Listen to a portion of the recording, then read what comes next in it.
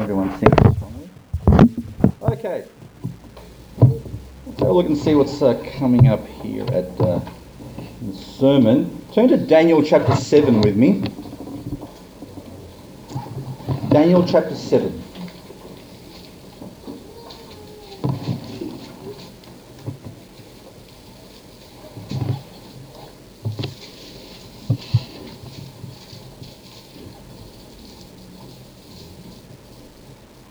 And we'll read verse 14 this morning, just one verse.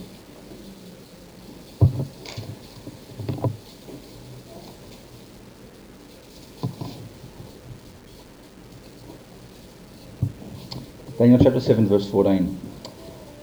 And there was given him dominion and glory and a kingdom that all people, nations and languages should serve him.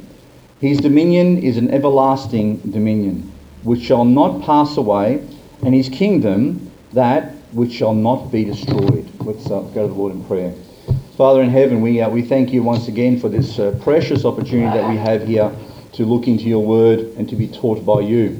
We ask this morning that our hearts will be fully open to your truth, that we would receive it gladly, willingly, Lord, with much joy, that our own hearts would be changed and our minds would be conformed to that of our Lord Jesus Christ. Father, we pray that your Spirit would continue to work in our hearts, Lord, teaching us your ways, guiding us along your paths.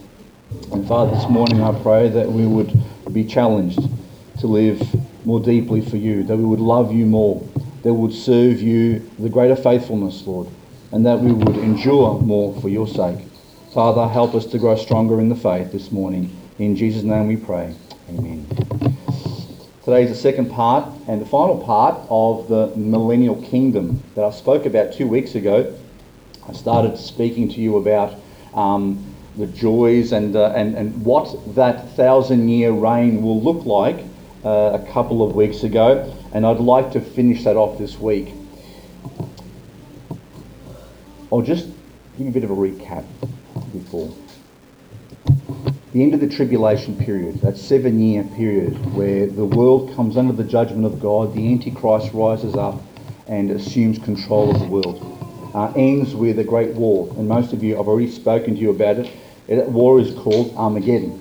Okay, it shall occur when the armies of the earth are gathered against and array themselves in the valley of Megiddo, or the valley of Jezreel, not against each other, but against the Lord, which I find an absolutely incredible thing. To think that these armies have been inspired by Satan to array themselves and align themselves, waiting for the Lord to come in that way. I find absolutely amazing, because it says they go there to fight him. And that battle is won by the Lord. The Bible teaches very clearly that the Lord returns with his saints and with his angels. And so that battle not only encompasses the world of men, but is also a spiritual battle where the armies of heaven actually cleanse the earth of all demonic presence and cleanse the earth of all evil, including Satan himself. And at that time, Satan is cast into the abyss, or the bottomless pit. And he's incarcerated there for a period of 1,000 years, and during this 1,000 years, the actual world is at peace completely. At that time, or during that time, Jesus will rule both physically and spiritually in the world, with the throne set up literally in the city of Jerusalem, as we know it today. His government will span the entire globe. And as we read that passage in Daniel, this verse in Daniel, it says that his kingdom encompasses all people, all nations, and all languages. There won't be a place in this world that he will not have control of. That's very different to today. You see, he has control, and now he has dominion in the hearts of his people. But he doesn't have physical dominion in this world. The 1,000 years, or the millennium, as we've been speaking about, will be a time when he has dominion in the hearts of people and physically in the world. I've been studying the millennium. I often struggle with picturing it in my mind. Have you ever been to have you ever planned to go to a place overseas, for instance, that you've heard a lot about and you're excited to go and visit, but then when you get there it's actually different? Have you ever noticed that? And sometimes it's more wonderful than what you thought, and sometimes it's not as good as what you thought. Maybe the brochures were a little bit too, maybe they're a little bit too excited about it. Maybe they puffed it up a little bit too much. But it's not until you actually get to the place do you actually understand exactly what it's like, isn't it? So you can have this picture in your mind, and sometimes the picture in your mind doesn't actually fit reality. When we're talking about the millennium, understand that it will be a time that is completely different to today. And it's even difficult for us to comprehend some of the very basic things that it speaks about. Like, imagine a world where there are only believers. Like, I find that difficult to even comprehend, because I've never lived in that world. I've only lived in a world where there's been conflict and strife, and there have been problems, and the governments of the world aren't saved, and they make choices, and we're continually struggling against the forces of evil. In that world there will be no forces of evil. Everyone will be saved. And then as I think about some of the other things that it mentions, such as people living possibly 1,000 years of a lifetime, no sickness, and with the animals, you don't have to be afraid of animals, and they're not afraid of man. There are so many different things that it speaks about. I struggle to take it all in, but it still doesn't stop me from getting excited about it. So this morning I'd like to recap quickly about what we spoke about a couple of weeks ago, and then launch into some of the things that we didn't speak about last time. So I'll recap quickly. 3 aspects of the rule of Christ will include: it shall span every nation and people on this planet. Okay, so there won't be a rebellious part. There won't be a part that isn't part of this whole thing. The whole world will come under the dominion of Christ, who will rule physically from Israel. Luke chapter 1 verse 31 says, "And behold, thou shalt conceive in thy womb, and bring forth a son, and shall call his name Jesus. He shall be great, and shall be called the Son of the Highest, and the Lord God shall give him the throne of his father David, and he shall reign over the house of Jacob forever, and of his kingdom there shall be no end." The millennium also includes the return of Israel to the Lord. You see, the Bible teaches that at the moment there is a veil that covers the eyes of Israel. Of the house of Jacob is Israel. Okay? So at the moment they've rejected Christ. Even though there are some who have turned to him, the vast majority have not accepted him as their Saviour. They have not believed that he's the Messiah that God had sent and promised from Genesis, from the very beginning. The Bible teaches, though, that there will come a time, and it will happen during the 7-year period, just before the millennium, where they will turn to him as a people. They will accept him as their Saviour. And the Bible says that he will then rule over the house of Jacob, which tells me that in the end, the house of Israel, the house of Jacob, still exists as an entity in and of itself. The Bible also teaches, and the third point about Christ's rule, is that it shall be governed by the saints of God. So even though Jesus will rule from Jerusalem, he will have his saints rule all the different regions of the world. And that will probably be countries, nations, continents, cities, states. The same way that we notice structure in government, will probably the same way the Lord introduced some sort of structure around the world. And he says that he will give dominion to his saints. Daniel chapter 7, you don't have to turn with me there, but Daniel chapter 7 verse 27 says, "And the kingdom and dominion and the greatness of the kingdom under the whole heaven shall be given to the people of the saints of the Most High, whose kingdom is an everlasting kingdom, and all dominions shall serve and obey him." So Jesus allows his saints to rule the world. You excited about that? The millennium will then begin with the resurrection of those who were murdered for their faith during the tribulation period. During the tribulation, there will be an enormous amount of death that will take place. And during that time, the Antichrist will seek to kill every believer that resists his rule. You see, if you remember the Revelation, it says that he will cause all, small and great, rich and poor, bond and free, to receive a mark on their right hand or on their forehead. And without that mark, they won't be able to buy or sell. But that mark, though, will designate you as a follower of the Antichrist, that you are his worshipper. And it says that he will create an image and the whole world will worship that image, except for the ones who refuse the mark and who refuse to bow down to that image. And guess what their lot will be during that 7-year rule of the Antichrist? It won't be a good one. They will be persecuted, they will be murdered, they will be hunted down during that time. The Bible says that literally millions of them will lose their heads for what they believe. Turn with me to Revelation chapter 20, and we'll have a look at that passage which mentions it.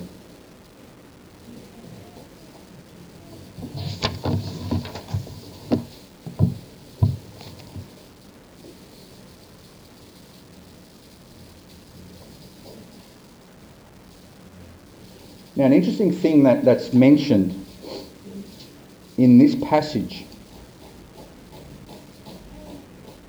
which I'll mention to you, I'll talk about it after we've read it. Revelation chapter 20, verse 4 to verse 6. It says, "And I saw thrones, and they sat upon them, and judgment was given unto them. And I saw the souls of them that were beheaded for the witness of Jesus, and for the word of God, and which had not worshipped the beast, neither his image, neither had received his mark upon their foreheads or in their hands. And they lived and reigned with Christ 1,000 years. But the rest of the dead lived not again, until the 1,000 years were finished. This is the first resurrection. Blessed and holy is he that hath part in the first resurrection. On such the second death hath no power. But they shall be priests of God and of Christ, and shall reign with him 1,000 years." Now, what's going on here? After the tribulation period, and during the tribulation, there will be a multitude of people that turn to Christ. Okay, they'll have an option. The option will be either follow the Antichrist and worship him, or realise that Christ is the actual Saviour of the world, and they turn to him and risk persecution and death. And that's what happens with millions of people. And they are persecuted during that time. They will primarily be evangelised through 144,000 Jewish men, who will be the first ones to turn to Christ. And they will become one of the strongest evangelists that the world has ever seen. They will encompass the world, and they will preach boldly, and people will turn to Christ because of them. Okay? But what happens is that a lot of these people are killed during this time. And actually it says there, it mentions, interestingly enough, it says they're going to be beheaded for what they believe, which is amazing, because it already anticipates the way he's going to kill them. What happens at the end of the tribulation period, after Christ returns, is that he resurrects those people that died during that period. Now, there's something interesting here to note. It doesn't say that he resurrects every believer through all ages at this point, does it? It only speaks about the ones who died during the tribulation. So, what happens to the rest of the people before that time? Where are they? What happens to all the believers who have died in these last 2,000 years and before? Well, guess what? They've been resurrected already. Okay? That's why there's only a resurrection after the tribulation period. It only needs to be one after that, which then explains why there's a rapture probably before the tribulation period. Everyone else has been raptured already, and all the believers have been taken up. That leaves a 7-year period, and then the Lord raptures those people, or gives them new bodies again. He resurrects those people who have lost their heads. He gives them whole new bodies, and they then are given the rule in the earth. They become, as the Bible says here, priests of God and of Christ, and they reign with him 1,000 years. Turn back to Revelation chapter 6, verse 9.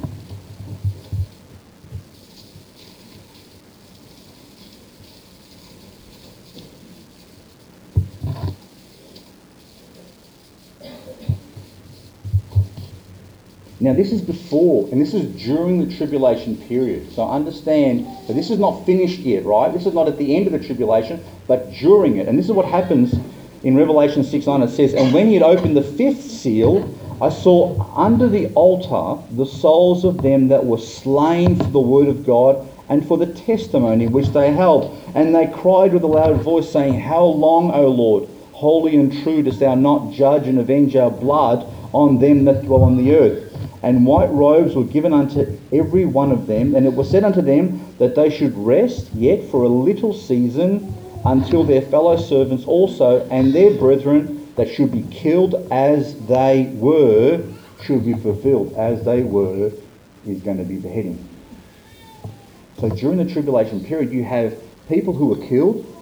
They're brought up to heaven, right? They go straight to heaven, and they're waiting there. And they say to God, "God, when are you going to avenge us? When are you going to bring justice to the world?" Because there will be during that time incredible injustice. And God says, "Wait for a little longer until the rest of your brethren are killed the same way that you are. When their number is complete, then I'll bring judgment to the world." And he does. Because when Christ returns on the cloud, followed by his saints and the angels, it says that there will be a judgment in this world. And it says that the judgment of the nations occur. That's the one where it says that he puts the goats on his left and the sheep on his right. And the sheep, he says, "Well done, come into the kingdom, inherit the kingdom," because they were the ones who survived the tribulation period. They're the believers who helped the other ones. Okay, and they survive, and they're brought into the kingdom, into the millennium, alive. Okay, the other ones who helped to persecute the believers, Jesus calls them the goats, and they're done away with. In fact, the judgment of the world means that there will be no unbeliever left. God cleanses the world of every person who followed the Antichrist during those 7 years. Every person is killed at the same time. The only ones who are left are the ones who believe and the ones who are resurrected during that time or at the end of that period. The Bible teaches it in a couple of different ways. It mentions a couple of different ways. There's a passage in Revelation 14 where Jesus is pictured. Don't turn with me now because we've got too many things to get through. But in Revelation chapter 14, it pictures Jesus coming on a cloud, having a sickle in his hand. And a sickle is the thing that you cut the wheat with, right? All right? And it says that he's got a golden crown on his head, and he's coming down to the earth. And an angel says, "Reap the world, reap, because the harvest is ripe." Right? That is where Jesus comes at the end of the tribulation period. And he takes with him the believers, right? He takes the believers and he saves them. And then it says there's another angel with a sickle in his hand.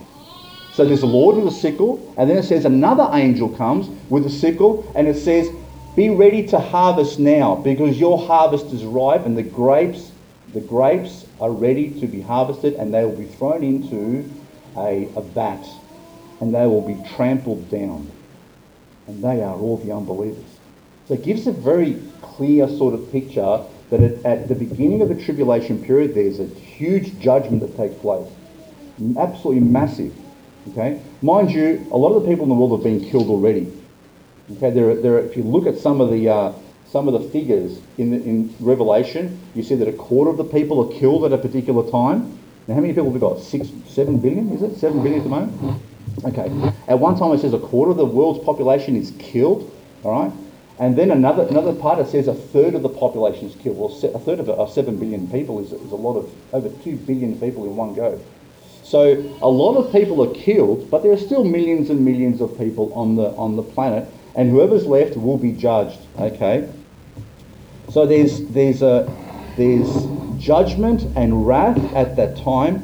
Every unbeliever is cleansed from the earth, and the only survivors to enter into the millennial period are the ones who survive the tribulation period and are believers. The other ones that die are resurrected and they become the rulers. They become like the ones who govern. Okay? So, some people wonder how the world is populated after the tribulation period. Well, that's exactly it. Because if you're resurrected, if you're given a new body, do you have children? The answer is no. Jesus answered the Pharisees very clearly on that, the Sadducees actually, and he says, you don't understand what you're talking about. The ones who are resurrected, right, the ones who are given new bodies, like we will be when we're raptured, they don't have children anymore. The ones who have children are the only ones who have children are the ones who survive the tribulation period and enter into the millennial kingdom. They go on to repopulate the world. Okay? Now, they're all going to be living very long lives.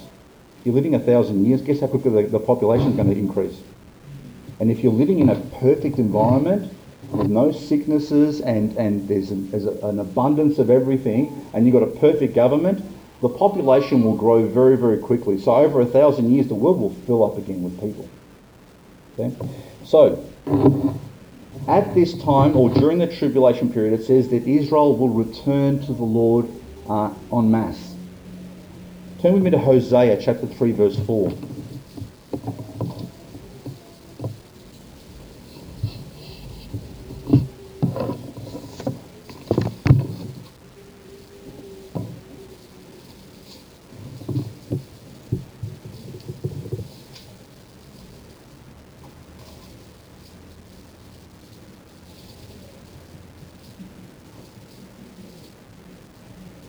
Hosea chapter 3, verse 4 and 5.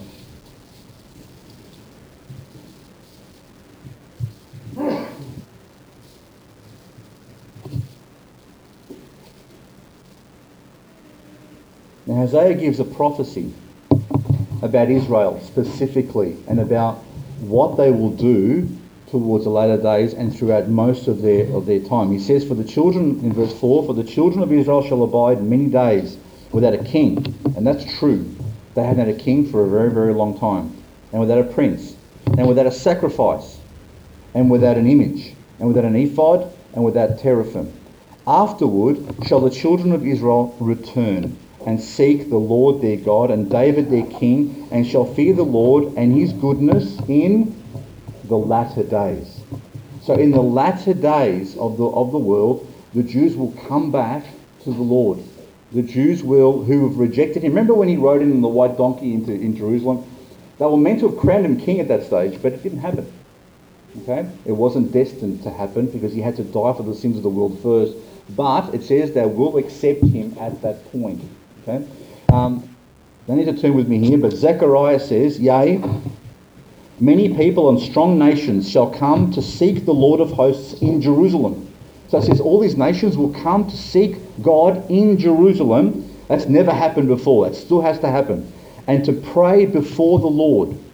Thus saith the Lord of hosts, in those days it shall come to pass that 10 men shall take hold of all languages of the nations, even shall take hold of a skirt of him that is a Jew, saying, we will go with you, for we have heard that God is with you. So the Jews will do what they were supposed to have done from the very beginning. And that's to teach the world about who God is. Now, they did a good job about preserving his word, because they were responsible for writing the word of God, and they did that, they preserved it, they did an amazing job with that through the grace of God. But they failed in their job to actually teach the world about Christ. They failed. They failed over and over and over again. They were meant to be the examples to the world. We were meant to have looked at them and learned from them about who God is. But during this time, they will do that. They will do the very thing they were called to do from the beginning. And the Bible says that of all the nations, they will look to them as their examples, as their teachers of this thing. Okay. Jerusalem. Physical Jerusalem, not the heavenly Jerusalem, shall be restored to glory, with the Lord himself in the midst of her. Once again, references in the Bible to a restored Jerusalem that was trodden down by the Gentiles can only be the physical Jerusalem. Because the heavenly Jerusalem has never been trampled down by Gentiles. So That is the place where the Bible says where Jesus will actually rule from. It's not the heavenly Jerusalem. That comes later down the track. So it says there that he will rule from physical Jerusalem for 1,000-year period. That's where I finished last time. Let's have a look at the renewed character. What happens in the world at that stage? Well, Jerusalem not only becomes the political capital of the world, but becomes the religious capital of the world as well. And the world is full of, as I've mentioned, genuine believers. Righteousness and justice characterise the millennial kingdom because everyone who's gone into the kingdom is a genuine believer. Not a nominal believer, not someone who just calls himself a Christian, but genuine believers whose hearts are filled with the Holy Ghost. During the millennium, there will be a righteous manner of life in the world. In other words, unrighteousness or sin will be the absolute exception. It won't be the rule as we see it today. Through the millennium, though the millennium, is a political kingdom, it nevertheless will provide a context for a high level of spiritual life and experience. Christ will reign in the hearts of his followers. As he does now, he will do it with everyone then. The important part of this whole thing is to understand the difference between now and then is that now he rules in our hearts in a limited sense. There's only a few of us in the world, but then the whole world will see his glory.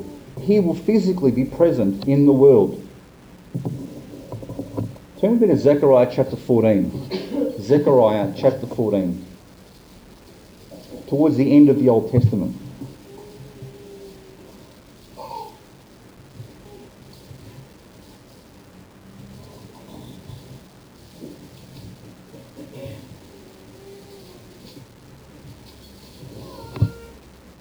Zechariah 14. Now before we read the passage that I've chosen here, understand that a temple will be built in Jerusalem. A new temple.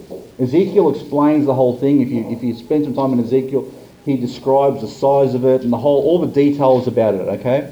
And what happens is that the nations of the world are invited to come to that place on a regular basis and actually come to celebrate what's called the Feast of Tabernacles. Right? I mean, you might think, what's the Feast of Tabernacles? Well, we'll find out in a second. But every country in the world, we're expected to at least send what I think is representatives to that feast over there. Look at Zechariah 14 verse 16. Now this is referring to the millennial kingdom, and it says, "And it shall come to pass that everyone that is left of all the nations which came against Jerusalem," so there's only the ones that are left. Remember I said to you, only the ones that have survived, okay? "Shall even go up from year to year to worship the King, the Lord of hosts, and to keep the Feast of Tabernacles.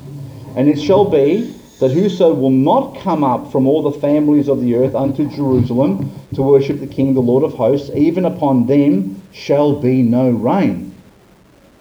And if the family of Egypt go not up, and come not, that have no rain, there shall be the plague, wherewith the Lord will smite the heathen that come not up to keep the Feast of Tabernacles." So the Feast of Tabernacles, God is going to expect them to come every year, to send representatives every year to celebrate this thing. And if they don't, he will judge them as a nation. He will not cause it to rain on their country. Interesting, isn't it? What does that tell you? Will it be absolutely perfect? No. Because if the Lord is actually having to judge nations for not being obedient, it won't be perfect. So what does that tell you about believers in the world? The world might start with believers, but they will have children, and they will have children, and they will have children. Remember Noah's Ark? And God cleansed the whole world, didn't he? With 8 people who you might say, well, they're believers. How long did it take for the world to become corrupted again? It didn't take long at all. And even though this world will be a perfect, absolutely perfect environment with Jesus ruling himself in Jerusalem, we find that even during this millennial period, that there will still be people who are unsaved. because salvation is not forced on anyone. Salvation is still going to be a choice that people make to accept Jesus as their King and as their Saviour. So there will still be disobedience during this time. But just to give you a quick rundown, the Feast of Tabernacles is a 7-day feast where people build these little booths or huts. And they live in them for 7 days, and they eat and they have their meals in there and everything. But the purpose of it was to remember, and this is a Jewish feast, was to remember the 40 years they spent in the wilderness. Okay? So 40 years in the wilderness, and they were having to continually set up their tents, pack them up, move to the next place, set up their tents, pack them up. So it was meant to remind Israel about how they spent 40 years in the wilderness. Now God is expecting the whole world to do this thing. Why? Why would God expect Gentiles to remember the thing that the Jews were actually asked to remember? Well, I don't have the exact answer to that, but I think I might have a clue that the world itself has been in the wilderness for thousands of years. It's been alienated from God, shifting from place to place, never settled, never at peace during all this time. And maybe God's telling them to remember that. Now, during this millennium, the Bible says there will be sacrifices, believe it or not. That the temple will be set up, and they will have sacrifices in this place as well. But they won't be for salvation. They will be commemorative. They will be there to remind the world about what was done at Calvary. As the Old Testament sacrifices were meant to be a picture of what would come. You know, when they sacrificed the lamb, that was a picture of Jesus dying on the cross. The sacrifices in the millennium are going to be commemorative.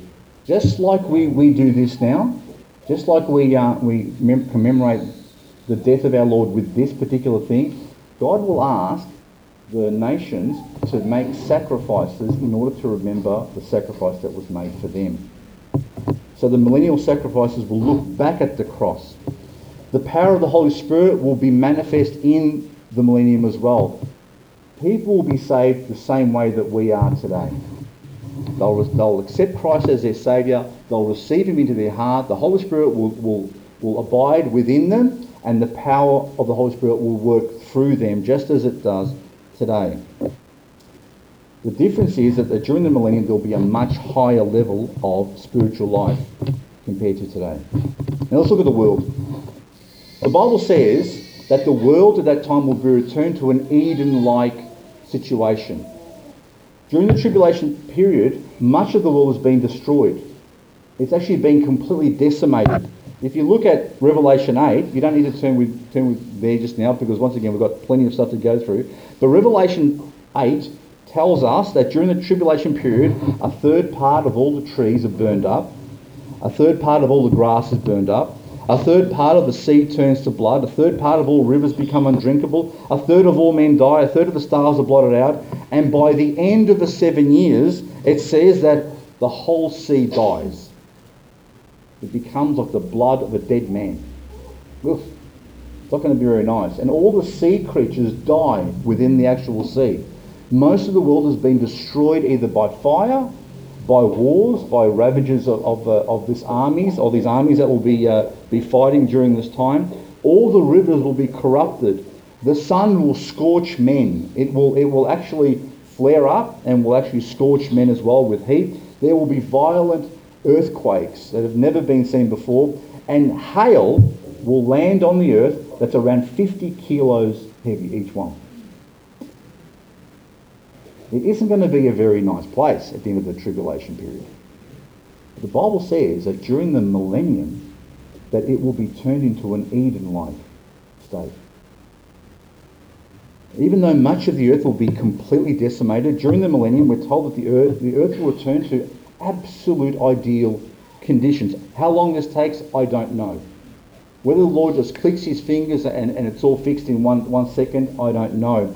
There are some indications about how he will do it, but we know a few things that will happen. The Bible says the curse that God put on the ground, remember that Adam had to work with the sweat of his brow, and there will be thorns and thistles, and the earth will not give of its richness.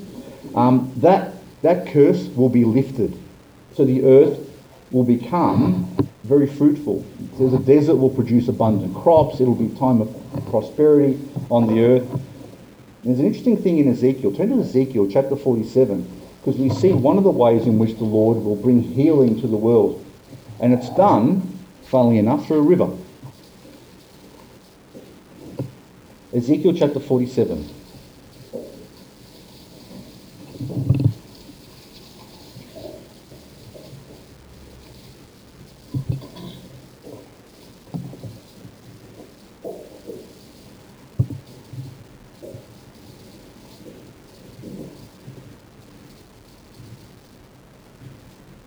Ezekiel 47 verse 1, and we'll read verse 1 first, and it says, "Afterward he brought me again unto the door of the house, and behold, waters..." Now this is, I'll just give you some background, okay?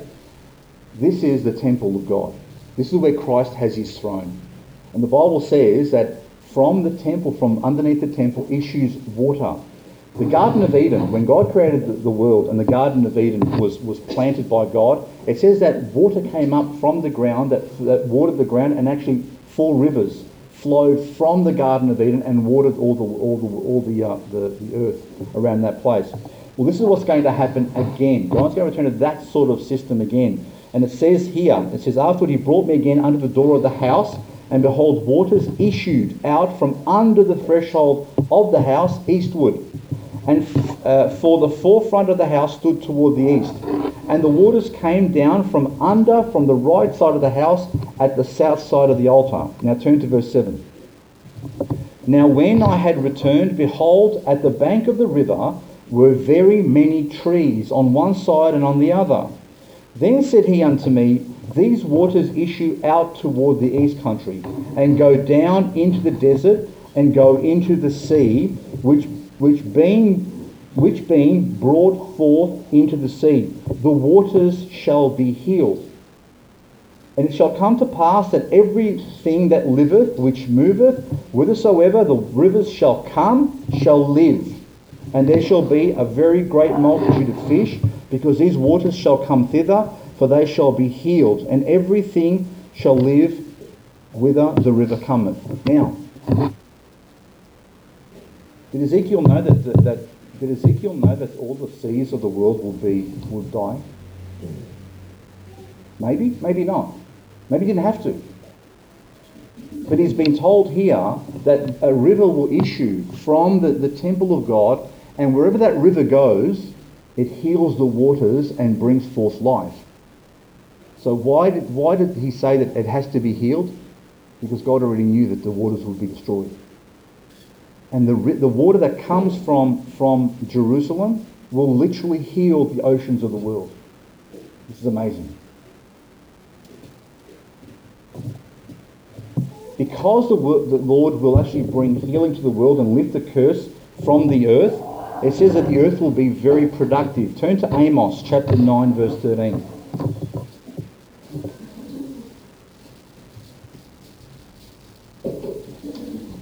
Amos chapter 9 verse 13.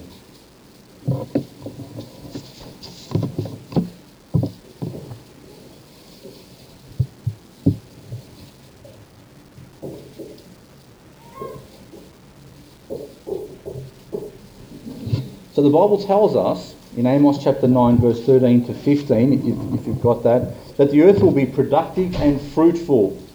Look what it says here. "Behold, the days come, saith the Lord, that the ploughman shall overtake the reaper." The ploughman shall overtake the reaper. Who goes first normally? The ploughman or the reaper? The ploughman goes first, isn't it? So how does the ploughman overtake the reaper? "And the treader of grapes, him that soweth the seed. And the mountains shall drop sweet wine, and all the hills shall melt. And I will bring again the captivity of my people of Israel, and they shall build the waste cities and inhabit them. And they shall plant vineyards and drink the wine thereof. They shall also make gardens and eat the fruit of them. And I will plant them upon their land, and they shall no more be pulled up out of their land, which I have given them, saith the Lord thy God." The ploughman overtakes the reaper, then the reaper can't keep up with the actual production. The guy who's reaping, is struggling keeping up with the fruit that's coming up from out of the ground, and the guy who's ploughing and sowing is actually going ahead and catching up with him. So there's going to be an absolute abundance of food during this time. So the world will become super productive because God lifts the earth, the curse from the earth and the ground. Plants will grow very, very quickly. Fruit will never taste better. It will grow and it will be perfect. Actually, Joel in chapter 2 verse 24 says, you don't need to turn with me, it says, and the floors shall be full of wheat, and the fats shall overflow with wine and oil, and I will restore to you the years that the locust have eaten, the cankerworm and the caterpillar and the palmer worm, my great army which I sent among you. And ye shall eat in plenty and be satisfied, and praise the name of the Lord your God, that hath dealt wondrously with you, and my people shall never be ashamed. The earth will be in absolute abundance. The trees will grow perfectly. There won't be any animals that are going to we worry about them being going extinct and those sorts of things. There will be an absolute abundance of everything. No one will starve. No one will struggle to eat. It will be an absolutely perfect environment, and God will make it that way. The other thing that it says the world will be in perfect peace. There'll be no wars. Do you know how much money the governments of this world spend on arms each and every day? They spend, I'm not sure if it's in the trillions for sure. Every year, trillions are spent on arms and bombs and everything else that goes with it. They won't spend that money on those things anymore, because God will actually make sure that the world will be in complete peace. Turn to Micah chapter 4 with me. Micah chapter 4 verse 1.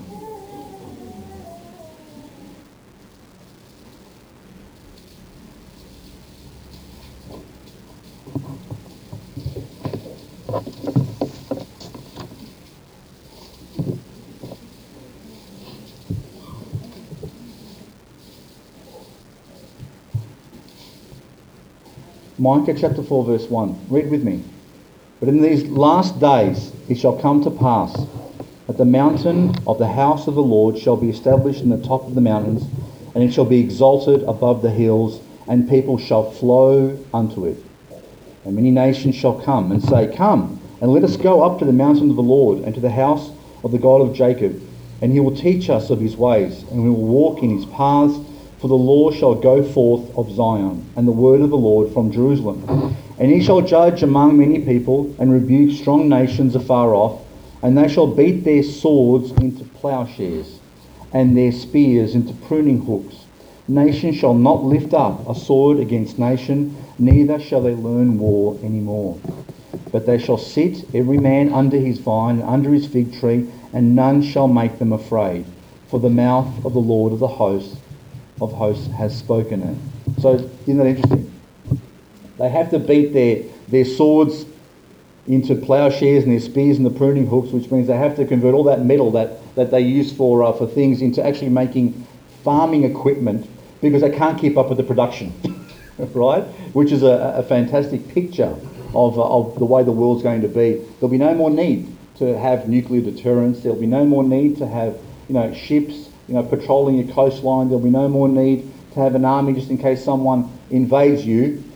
The Lord will make sure that the world will be in complete peace, and people can, the picture of a guy sitting under his vine tree, sitting under a fig tree, and not having to worry about anything, not having to worry about being invaded, overtaken, or killed, is a beautiful picture of the world at peace at that time. Okay, so not only will God make the world productive and peaceful, he actually will change the animal kingdom as well to what it was when he first created it. The fundamental part of God's message in creation, in the origin of creation, was that it was absolutely perfect. All the evils in the world today, both moral and physical, come into the world as a consequence of man's sin. That's part of the problem.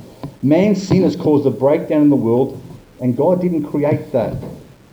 Genesis teaches that God regarded the world which he made with all the animals and trees and the heavens as, was it so-so, good, or very good? It was very good. Everything God created in Genesis was very, very good.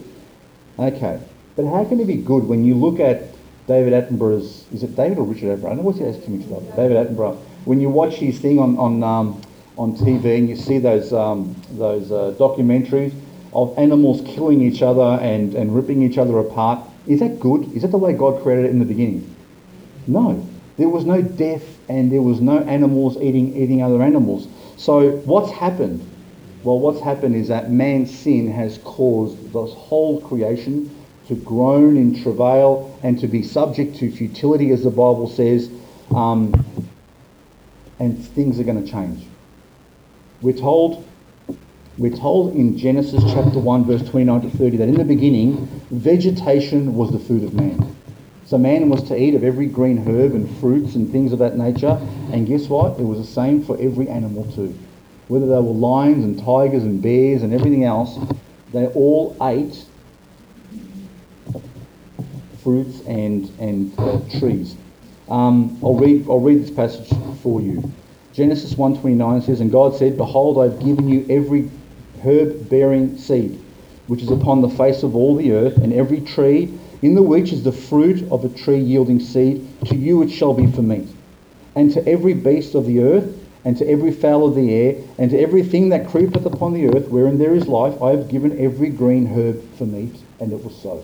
So every animal, every insect, every type of entity in this world only was designed to eat the fruit of a tree, herbs, plants, whatever it was. What happened? Well, man fell, man sinned, and animals started to turn and fear man and started to turn and eat each other. The environment in the world changed, you see. The whole world changed. It started to, remember how God cursed the ground? Well, when he cursed the ground, it caused animals to have to kill each other for food. Okay? So Genesis 9 verse 1, when God sent a flood to the earth, he spoke to Noah and he said, "And God blessed Noah and his sons and said unto them, Be fruitful and multiply and replenish the earth." So they come out of the ark and God says, "There's the world. And the fear of you and the dread of you shall be upon every beast of the earth and upon every fowl of the air, upon all that moveth upon the earth and upon all the fishes of the sea. Into your hand they are delivered. Every moving thing that liveth shall be meat for you. Even as the green herb have I given you all things."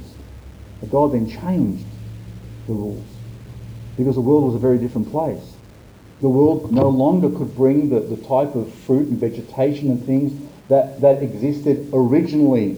So God said, well, they're not going to live. So God actually allowed man to eat meat. And it happened after. So sin came into the world and marred the world and the beautiful picture that God had made.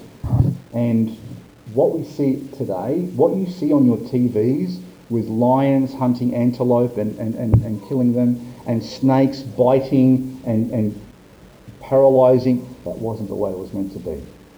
And that's not the way it will be when the millennium comes. God will change the world back to what it was before. Turn with me to Isaiah chapter 11 to see what God says about the millennium. Leader.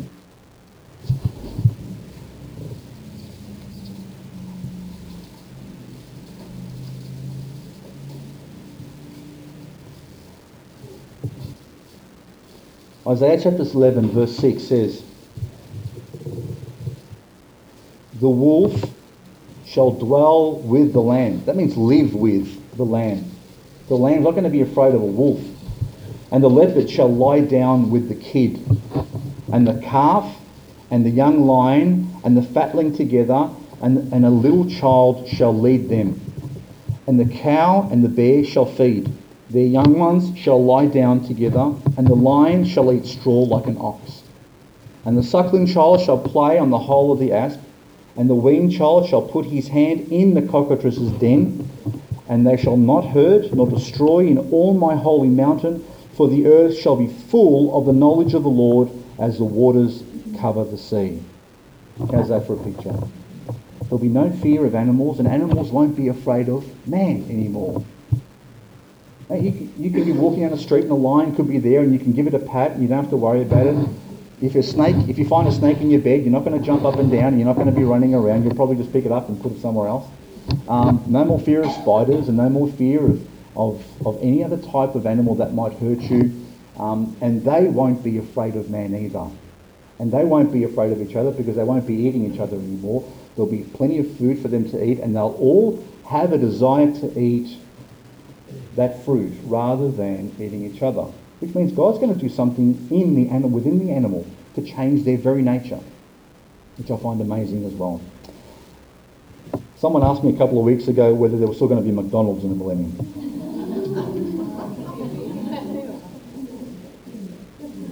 Look, I think there won't be a McDonald's. I think Hungry Jack's will make it through because their burgers are better. But I don't know whether McDonald's is going to be there. Look, and honestly, I don't know. We know that there will still be sacrifices of certain types of animals. I don't know whether there will still be or will still eat. So for those of you who love your steaks and your barbecues and everything, I'm sorry. But it's amazing how God can change the nature of a person. You know, before you're saved, you have certain loves and desires, don't you? And then when you get saved, all of a sudden God changes your desires overnight. You don't have those desires anymore. You have new desires. So I'm sure in God's mind, we won't, in our hearts and in our minds, we won't miss anything. There'll be so much of everything. There will be nothing that we miss. And to be honest with you, I'm not even sure where we're going to be. I'm not even sure if we're going to be on the earth. The Bible says that after the 1,000 years, heavenly Jerusalem comes down, and I know we're in that. So whether we're with the Lord in heaven, or whether we're on the earth, or whether we're going up and down, or whatever it is, I know the Lord will bless us in so many ways that we can't even imagine even now. Okay, which brings us to the final point, that there will be very healthy lives that are lived. Okay, apparently sickness will be much less prevalent during the millennium, although it doesn't necessarily say there will be none. Okay, there will be some by the looks of it, but there will be a cure always. There will always be an answer to it, which the Lord will provide. Any previous illness and physical disabilities, God will fix. Okay, so if you've got a problem physically and you're entering into the thing, which won't be us, okay. But someone who lives through the tribulation period, who may have a physical ailment or disability, will not enter into the millennium with a physical disability. I'll read a couple of passages for you. Isaiah 29:18 says, "In that day shall the deaf hear the words of the book, and the eyes of the blind shall see out of obscurity and out of darkness." It says even those who are lame will be healed. And it says, "The eyes of the blind shall be opened, and the ears of the deaf shall be unstopped. Then shall the lame man leap as an hart, and the tongue of a dumb shall sing, for in the wilderness shall waters break out, and the streams in the desert."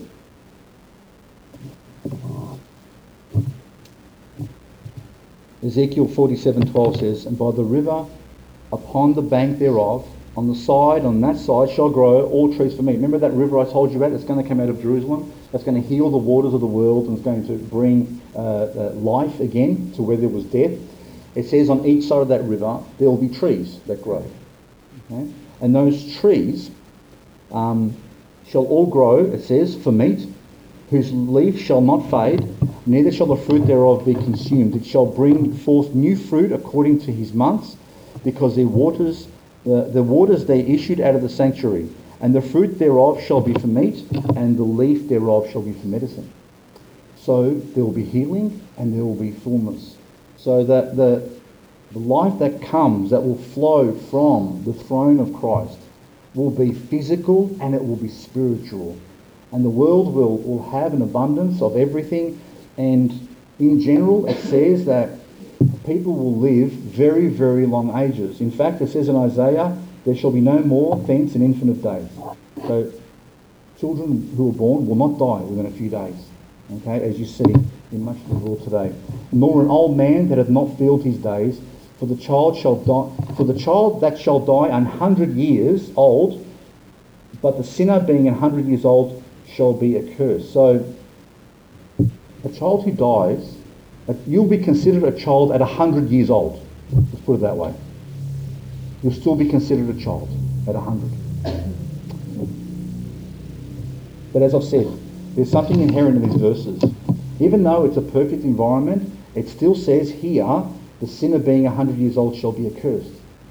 So there'll still be sinners in the world.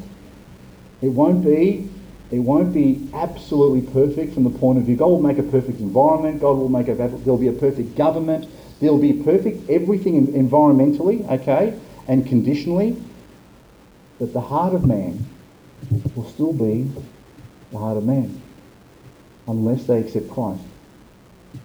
There will still be sin in the world. And God will deal with that sin and make sure that justice is always done. But the amazing thing is that even in these idyllic conditions, absolutely perfect conditions, and Satan's been locked up, there are no demons in the world to tempt men and to push them into doing things they're not meant to do. There is still a propensity to sin. And guess what? After 1,000 years, God lets Satan out of his cell, his holding cell, and he goes around and deceives the nations all over again, and now man rebels all over again. That's the story of man. Fallen from the beginning, and even when his king is living within his sight, even in a perfect government, even with perfect conditions, even after all that God's done, man will still rebel.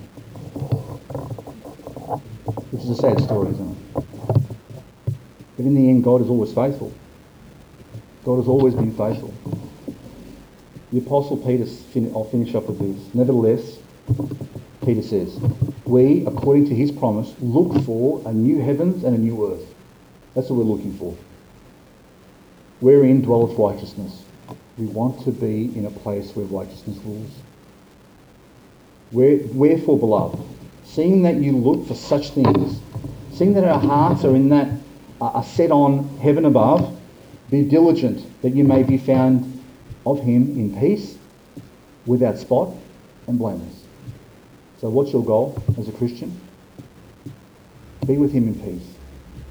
Walk with him every day. Nurture your relationship with him. Because the days that we have are short. None of us, I know here, have 1,000 years to play around with. We only have a few years. And pretty soon, eternity will come upon us, one way or the other. And in the end, what you do with the few years you have will make the difference of how you live in the rest of eternity. Whether you're a Christian or whether you're not. If you're not, there's only one state that you will go to. And that will be a lake of fire, in complete darkness, in complete loneliness, abandoned by everyone who you thought loved you, and away from the God that you rejected. He will give you the desires of your heart if you really want it. But imagine that existence without end. Imagine that existence without anyone that you know and love. Imagine that existence in eternal torment, without any hope of reprieve, without any hope of relief. Does that scare you? It should scare you. If you say that shouldn't scare you for your sake, but it should scare us for other people's sakes. How many are going to that place, even as we speak? And if you're a Christian, don't waste the time. There isn't much of it. Be faithful. Be holy. Be at peace with your Lord. Don't rebel against him now. Because if he doesn't discipline you now, which is never a nice thing anyway, you're going to find yourself ashamed when you stand before his throne. Do you really want to be there in that way? So remain with him in peace, without spot and blameless, as we look forward to what he has in store. He'll never let us down. God bless you.